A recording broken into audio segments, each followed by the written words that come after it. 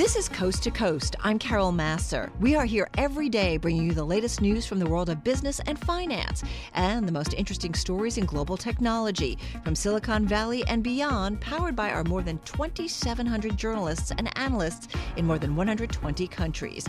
You can download Coast to Coast on iTunes, SoundCloud, or Bloomberg.com. You can also listen to our radio show weekdays at 2 p.m. Eastern only on Bloomberg Radio.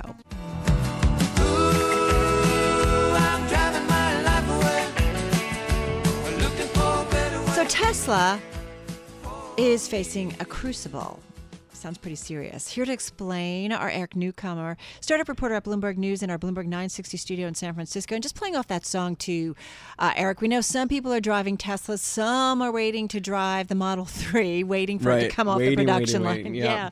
Tell me about your story. Crucible can be pretty serious here. Yeah, just trying to sort of pull a couple things going on at once with Tesla. And you're alluding to one of them, which is just they need to start making enough cars that they can generate substantial revenue. And it's sort of getting that sort of strong growth curve. And it's still questionable whether they're going to be able to hit sort of expectations that they continue to push back. You know, that there was one point I think they were supposed to be producing 5,000 cars a week by now, and they're around 900 cars a week at the moment. Well, it's interesting too, and just to kind of layer on top of this, Ross Gerber was with us of Gerber Kawasaki. He's out on the West Coast, Santa Monica, and he is invested about 10 million shares of Tesla, owns it, waiting for his Model 3. And he's been like Bloomberg, right, trying to figure out what really is the production ramp or schedule, if you will. So he's looking at things he says Santa Monica is kind of like ground zero when it comes to Tesla, because I guess there's a main delivery center in Marina del Rey. So they've been noticing more Model 3s on the road and looking at different things. So he's pretty upbeat, but mind you, he's a big investor in Tesla too. Right. You're concerned, though, about the executives leaving. Right. So, yeah, I think there's been a lot of attention on the production ramp, which is certainly key because, the Model 3 is supposed to be the breakout sort of mainstream consumer car. But at the same time, there has been so much executive turnover, especially, on the finance team. We've seen treasurers, controllers, the CFO left last year only to have the old CFO return. And then John McNeil, one of their top executives, a president at the company, left to be the chief operating officer of Tesla. Of Lyft, left Tesla to go to Lyft. So, there's, it's just puzzling when so many executives leave one after another, sort of a lot of them on the finance team, while the company has, 23% of the float is held by short sellers. So it's just one of those flags that short sellers love to point to, executive turnover, because it raises questions of what they know that, the markets don't. Right. And one noted short seller who we've certainly talked to here at Bloomberg is Jim Chanos, right? And you say in your story he thinks Tesla shares are worthless. Right. He said that, I think at the end of the year, and I sort of reminisce in my newsletter that back in October, he, in 2016, he said the whole thing is just sort of this melange of publicly traded and privately traded science projects gone awry. So we'll see how it works out.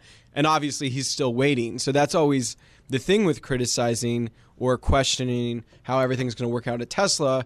Somehow, Elon Musk makes it work. Well, and just a reminder, in 2017, Tesla shares were up 46%. Right, exactly, right. Right, so at the end of the year, he's like, well, it's not going to work. It's been a hard short position to hold. Right. I guess part of our problem with Tesla, Eric, is that how do we look at this company? Is it still kind of a startup in many ways? And it's certainly producing things and it's getting things out to the market. It's got a bunch of customers already, but it's still kind of early in on the game in terms of its main product, these electric cars. Right. I mean, it's definitely being valued on sort of the hope that it will produce these cars. It's not sort of it's not predictable yet at this point. So I agree with what you're saying, that it's sort of being valued on sort of future businesses. It's been a time where the markets have given companies a lot of slack. There have been low interest rates, so people are looking for growth companies. And so, everything from, the company I cover every day, Uber, or even if you think about Netflix, there are these companies that have been given super wide latitude to spend aggressively. And I think, Tesla sort of is case study number one. So we just have to see how they monetize it. You are constantly talking to people about Tesla, and you live in Silicon Valley in the tech world, and I'm sure Tesla comes up in many conversations inside the office and outside of the Bloomberg offices. If you had to say people are more positive, bullish on Elon Musk and Tesla, or bearish? Mystified.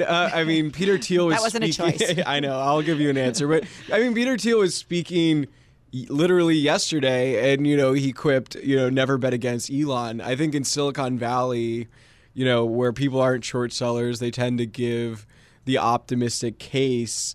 They would still be positive just because it's Elon Musk, and somehow he, has always delivered, and the market gives. I think people are just.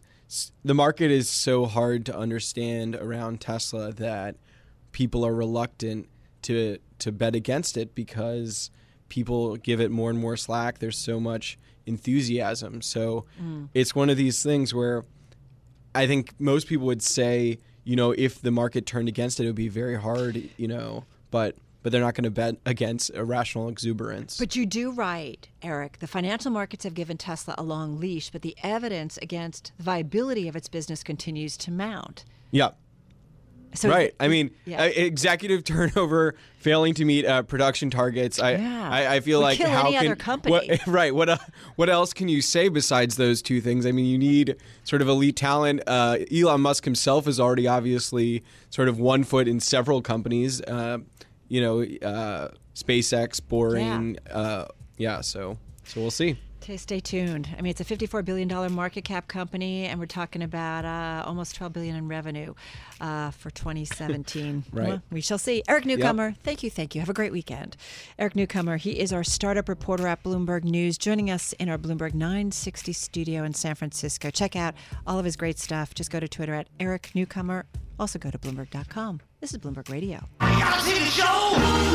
It's a dynamo. You gotta see the show. Yeah, better catch it soon because it might be going away. It's the Jamie and Lloyd show. We're talking about Jamie Dimon and Lloyd Blankfein. Imagine a Wall Street without them, because it will happen one day. This story, part of the cover story coverage this week for Bloomberg Businessweek, which takes a look at the changes in leadership on Wall Street and other big financial firms. Hugh Son is finance reporter at Bloomberg News, joining us in our New York studio. You wrote about this, right? I love this story. Really smart. Thank you for reading. Big news this week, right? Basically, it looks like Goldman Sachs putting into place who will come next after Lloyd Blankfein. Lloyd Blankfein and Jamie Dimon, they've been the stalwarts, I feel like, of Wall Street for the last decade, and certainly just before the crisis and coming out of it. Yeah, and even longer than a decade. So they started within 6 months of each other and back in 2006. So it's been 12 years in which these two guys, and then, I took a little bit of license and I imagined that they, I reimagined them as characters in sort of a buddy comedy, right? One's like, the super aggressive, alpha guy from Queens, and the other is a wisecracking, shorter, guy from Brooklyn, but sharing a one bedroom in I don't know, on the Lower East Side kind of thing. Exactly. Gets Marty Scorsese to direct it. It'll be great. You can't overstate how large these guys loomed in finance the past 12 years. And, certainly as we've learned earlier this week, Goldman Sachs is preparing for the future. They're preparing. So they've picked their heir apparent, a guy named David Solomon, who's rose up through the investment bank to take them into their next act. And with J.P. Morgan, obviously a bigger bank and a bank that you at home probably have interactions with, they have relationships with half of America. Mm-hmm. They have another 5 years or so. So you're going to get, it's going, Jamie Dimon's having his own spinoff where he's only by himself and he's going to be the main star. Well, and it's interesting, too, because you talk about the similarities between these individuals. They're two New Yorkers. Talk a little bit about that, though. And they've had personal and professional similarities. Many. And they're real New Yorkers, right, who still sound like they're from New York. They got that accent. Yeah, particularly Jamie. And so, despite being billionaires. So, look, they both joined the Billionaire Club, which is unusual for people who aren't founding businesses. They both grew up in the outer boroughs. and they joined around the same time, and they both had disclosed they had cancer around the same time, very curable forms of cancer in the 2015 timeframe that they've subsequently, knock on wood, have beaten. So many parallels between their lives, and my understanding is that, look, they're friends, they're friendly, and they compete obviously, but they have a warmth towards each other. So you say this, and what's interesting too is this is part of a bigger, broader trend, right, that we're seeing among big financial firms where people, and I know some of the other coverage on Bloomberg Businessweek, Jason Kelly talks about the guy being set up to take over Blackstone from Steve Schwarzman, who isn't stepping down, but KKR and some other firms are putting into place, right, kind of the next generation of leaders. And so that's interesting. And so I think taken in totality, you have these guys who, for one reason or another, survived to this point. Right, first you have to get to this point, and they did that because they navigated the financial crisis well, or they chose the business model well, right, and they've done well. But they're getting old; they're in their 60s or 70s in some cases, and shareholders don't like to see a 65-year-old CEO with no bench in sight because continuity, right? Nobody, time is undefeated, right? Right, especially for a financial firm, for any firm, but I think in terms of continuity, they really want to see it in a financial firm. I asked you this question when you and I talked about this for Bloomberg Businessweek, which will air on the weekend, but I want to ask you again. You write that Jamie Dimon is in a class apart from the rest. How come? Is it just because bigger firm or what? So Jamie Dimon, yes, let's go on the superficial. Start off with the superficial, get to the substantive. Superficial, stock is up 200%, 215% in the past decade. Goldman Sachs up, 70, 80%. Jamie Dimon, I think to the substantive, is controlling a bank which has so much scale in so many businesses, is so tech forward, that others are scared of them, right? People start to quake when you hear JP Morgan's going to get into your line of business, kind of like the Amazon effect, right? So they're still in their prime. Now, Goldman Sachs has to pivot. They're pivoting to products including loans, and in the future mortgages, deposits, obviously with Marcus, and a few other retail products, sounding a little more like JP Morgan. So, I can argue that, JP Morgan is set the template, and Goldman Sachs is in some ways copying it. Well, it's a great story, and really, we'll see, as I said to you earlier in the week, kind of an end of an era, and we get ready for the new era. Although Lloyd's not going anywhere yet, Jamie's not going anywhere yet. But it's the show's in its final year. All right, Hugh Son, thank you so much. Great story. Hugh Son is finance reporter at Bloomberg News, joining us in our New York studio. It's the day for the wearing of the green.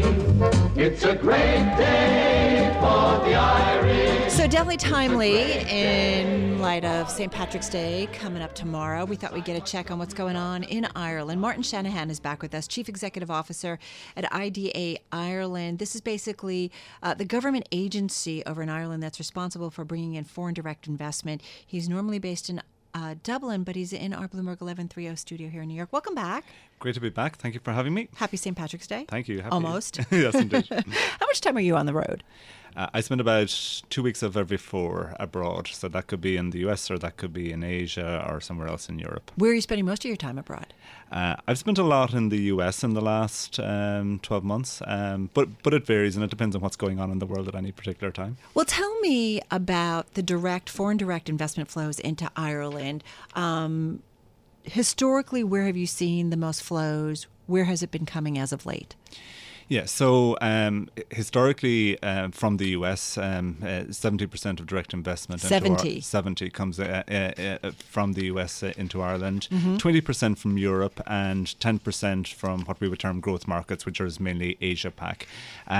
We are seeing the investments from Asia-Pac increase, but investment from the US remains strong. And the last 3 years have been 3 of the best years that we've had in terms of direct investment in. And that's across all sectors. It's across technology, pharma, medical technologies, international financial services. You guys have a low corporate tax rate. We have a competitive, consistent and transparent corporate tax rate, and I think everybody knows you need to have a competitive tax rate, and we obviously have seen tax reform here in the US, and which has made your tax rate more competitive. Is that a good thing? How do you see that? Do you say when this news was coming down late last year and you knew President Trump and his team were on a mission to make the United States more competitive globally in terms of attracting our own foreign direct investment, did you say, oh no, here we go, it's going to get even more competitive? Do you feel pressure? Does Ireland feel pressure to even lower its corporate tax rate? So firstly, we have no difficulty with the US tax reform. We think it's a good thing. It's a good thing for business. Your businesses are also our businesses, so we want them to do well. And historically, when US has done well, so has Ireland. No, we don't feel pressure to lower our corporate tax rate. Actually, if anything, we believe that having a stable rate, and Ireland has had 12.5% for decades, is hugely important. So it doesn't go up, it doesn't go down. The consistency is what investors buy into, even more so than the rate. Well, Martin, are you seeing any change at all in terms of U.S. factories? I mean, Ireland has been a mecca for U.S. companies. We've certainly done a lot of stories about who's over there. I mean, I could do the list. Pfizer, Boston Scientific, J&J all have substantial Irish operations. You also, I think Dublin's, what do they call it, Silicon Docks neighborhood. Yes, yeah. Facebook, Google, Twitter, and other U.S. tech companies have set up offices close to their, there. So any slowdown, any changes in companies who might have been talking to you a year ago, U.S. companies in particular, and who said, we're going to wait and see? No, I think the investment that's there is thriving. Much of it has been there for decades, and I should say, having that investment there is good for the U.S. companies and good for the parents, of those companies as well. It makes them stronger because it's providing them access to the European market, and companies will always want to internationalize. They want to get into the market. They want to be in the European market, and they also want to access talent, and they want to access innovation, and there's no one country or continent that has a monopoly on that.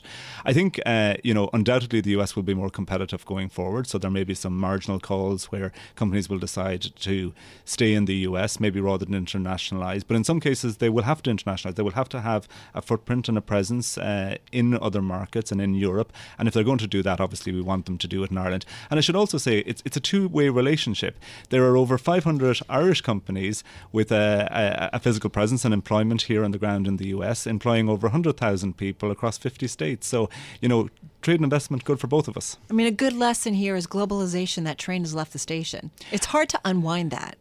Absolutely. And I think, if we look at it from Ireland's perspective, we opened up to the world in the 1950s. We were one of the most globalized economies in the world, and it has worked for Ireland. It has made Ireland, a much better place than it was when it was insular and inward looking. But let me go back to the question. Nobody has changed their plans. Nobody has said, we're going to think about it. We're not going to up our maybe spending plans, or we're not going to come. Nobody. No, I think I never know what the opportunity cost of it is, because maybe somebody hasn't come and spoken to us. Maybe they've just made a decision. But anybody who was speaking to you about doing something? They've continued with their plans, but what we've also seen, I think, is investment increase in both places, because we can see some companies who have announced much increased investments in the US as well as increased investment overseas, and that's obviously a function of performing economies right across the globe at the moment. You mentioned the importance of being able to set up somewhere in Europe so that you have kind of a gateway to the European markets. Brexit, is that going to be impacting you guys and what's going on in terms of foreign direct investment? Just got about a minute left. So in terms of Brexit overall, it's negative for Ireland. It's negative politically. It has a huge impact on the indigenous economy, and particularly agri-food. But then as we look at foreign direct investment, we see more investment into Ireland. We see more interest because many of the companies who are based in the UK, who access a European market, particularly financial services, but also pharma and also tech, they're now looking to Ireland. Some of them are moving to Ireland. Yeah. And then I think, the UK was a destination for much of the FDI coming into Europe. And they are now, because there was no certainty about the future trade deal between the UK and the EU, Ireland has become very attractive. Okay, so the $1 million, $1 billion question is: you're going to be having corned beef and and Guinness tomorrow. I might have one of those anyway. Who knows? Good stuff. And you feel like the global economy? We talk about the synchronized global economy. It's humming along. 20 seconds. Certainly, it's. I don't want to be, an out there bullish, crazy woman, but is that what you're seeing? It's certainly what we're hearing from our companies. I was in Davos in January, and the mood was extremely positive, and I think everybody believes it's going to be a good year. All right. Well, enjoy your stout. Thank you very much. Good to be here. Martin Shanahan, or a hamburger if you're still going to be in New York, something like that. Martin Shanahan, he is the Chief Executive Officer of IDA Ireland. They're the government agency responsible for attracting foreign direct investment into Ireland, based in Dublin, in our Bloomberg 1130 studio. Carol Masser, this is Bloomberg Markets, and this is Bloomberg Radio.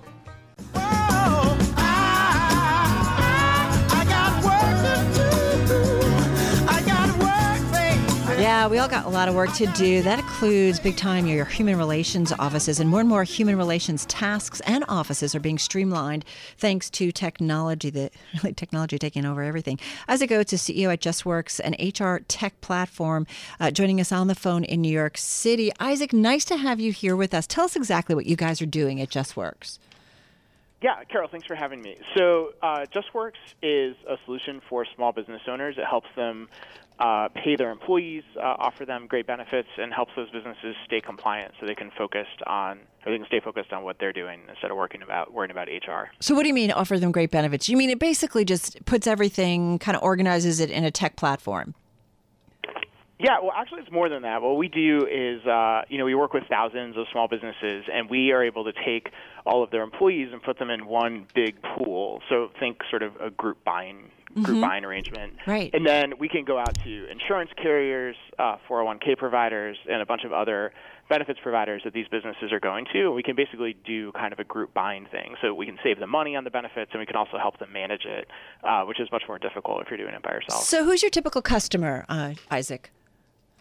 Yeah, so our customers, they do all kinds of things. They tend to have, on average, let's say about a dozen employees, but they really run the gamut. So I would say what they all have in common is they're small, usually under 100 employees, and they care a lot about making sure that their teams have access to good benefits and that they're doing things right. So how's your business going? Give me an idea of the growth that you're seeing, top and bottom line. I know you guys just did a recent Series D funding, I think $40 million from a bunch of investors. Yeah, that's right. We raised $40 million from Firstmark as well as all of our existing investors. The business has been doing great. We grew the top line by more than 100% over the past 12 months. So we're seeing a huge amount of demand in the market for a newer tech-based solution. Well, that's interesting. And I'm assuming you guys aren't profitable yet.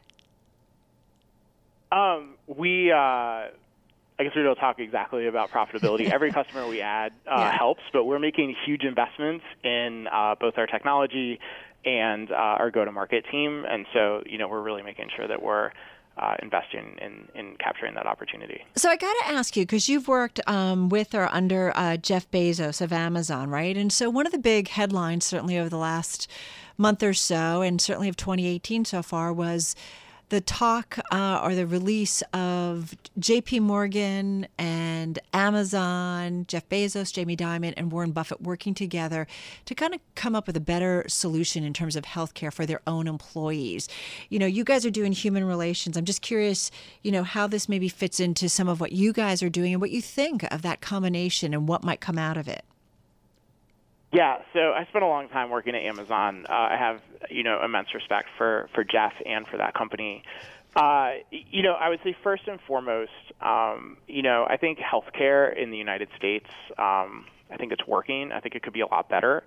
I think, more access for more people would be really beneficial. I also think that systems that are more integrated would be really beneficial. I think it is, it's really terrible when every time you go to the doctor or the ER or whatever and you're filling out the same old form about the most basic things, there's not even a single record. So I think there's a lot of work to be done in the healthcare space generally.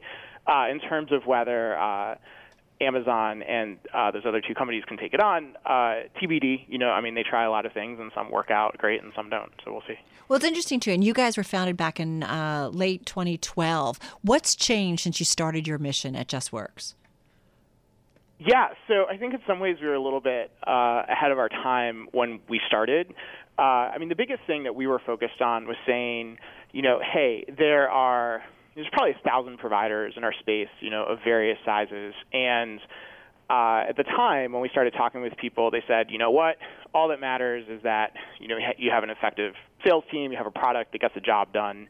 That's all that's going to matter. And, the route that we've taken is we've said, hey, let's make sure that we have a product that people really like, a brand that people really love, really high level of service. And, we think people will pay more for that. They'll value it.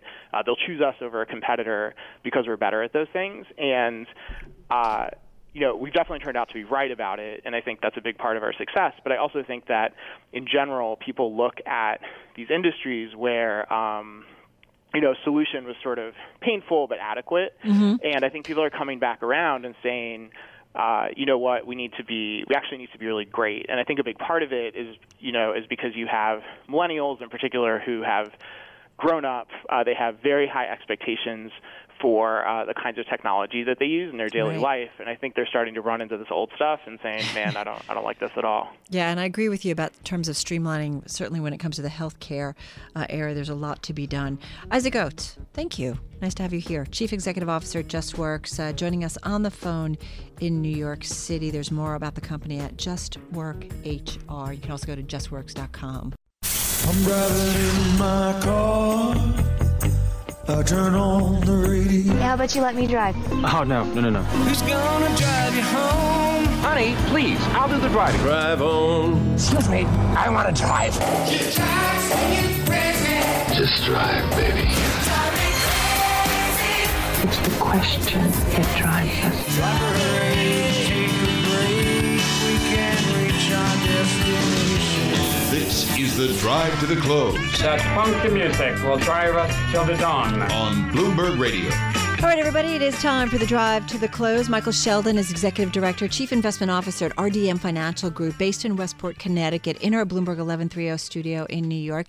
It's been a while. Nice to have you back with us. Thank you very much. I was looking at some of the notes you sent over, and you believe we are in the mid to latter innings of the current economic cycle. So what inning?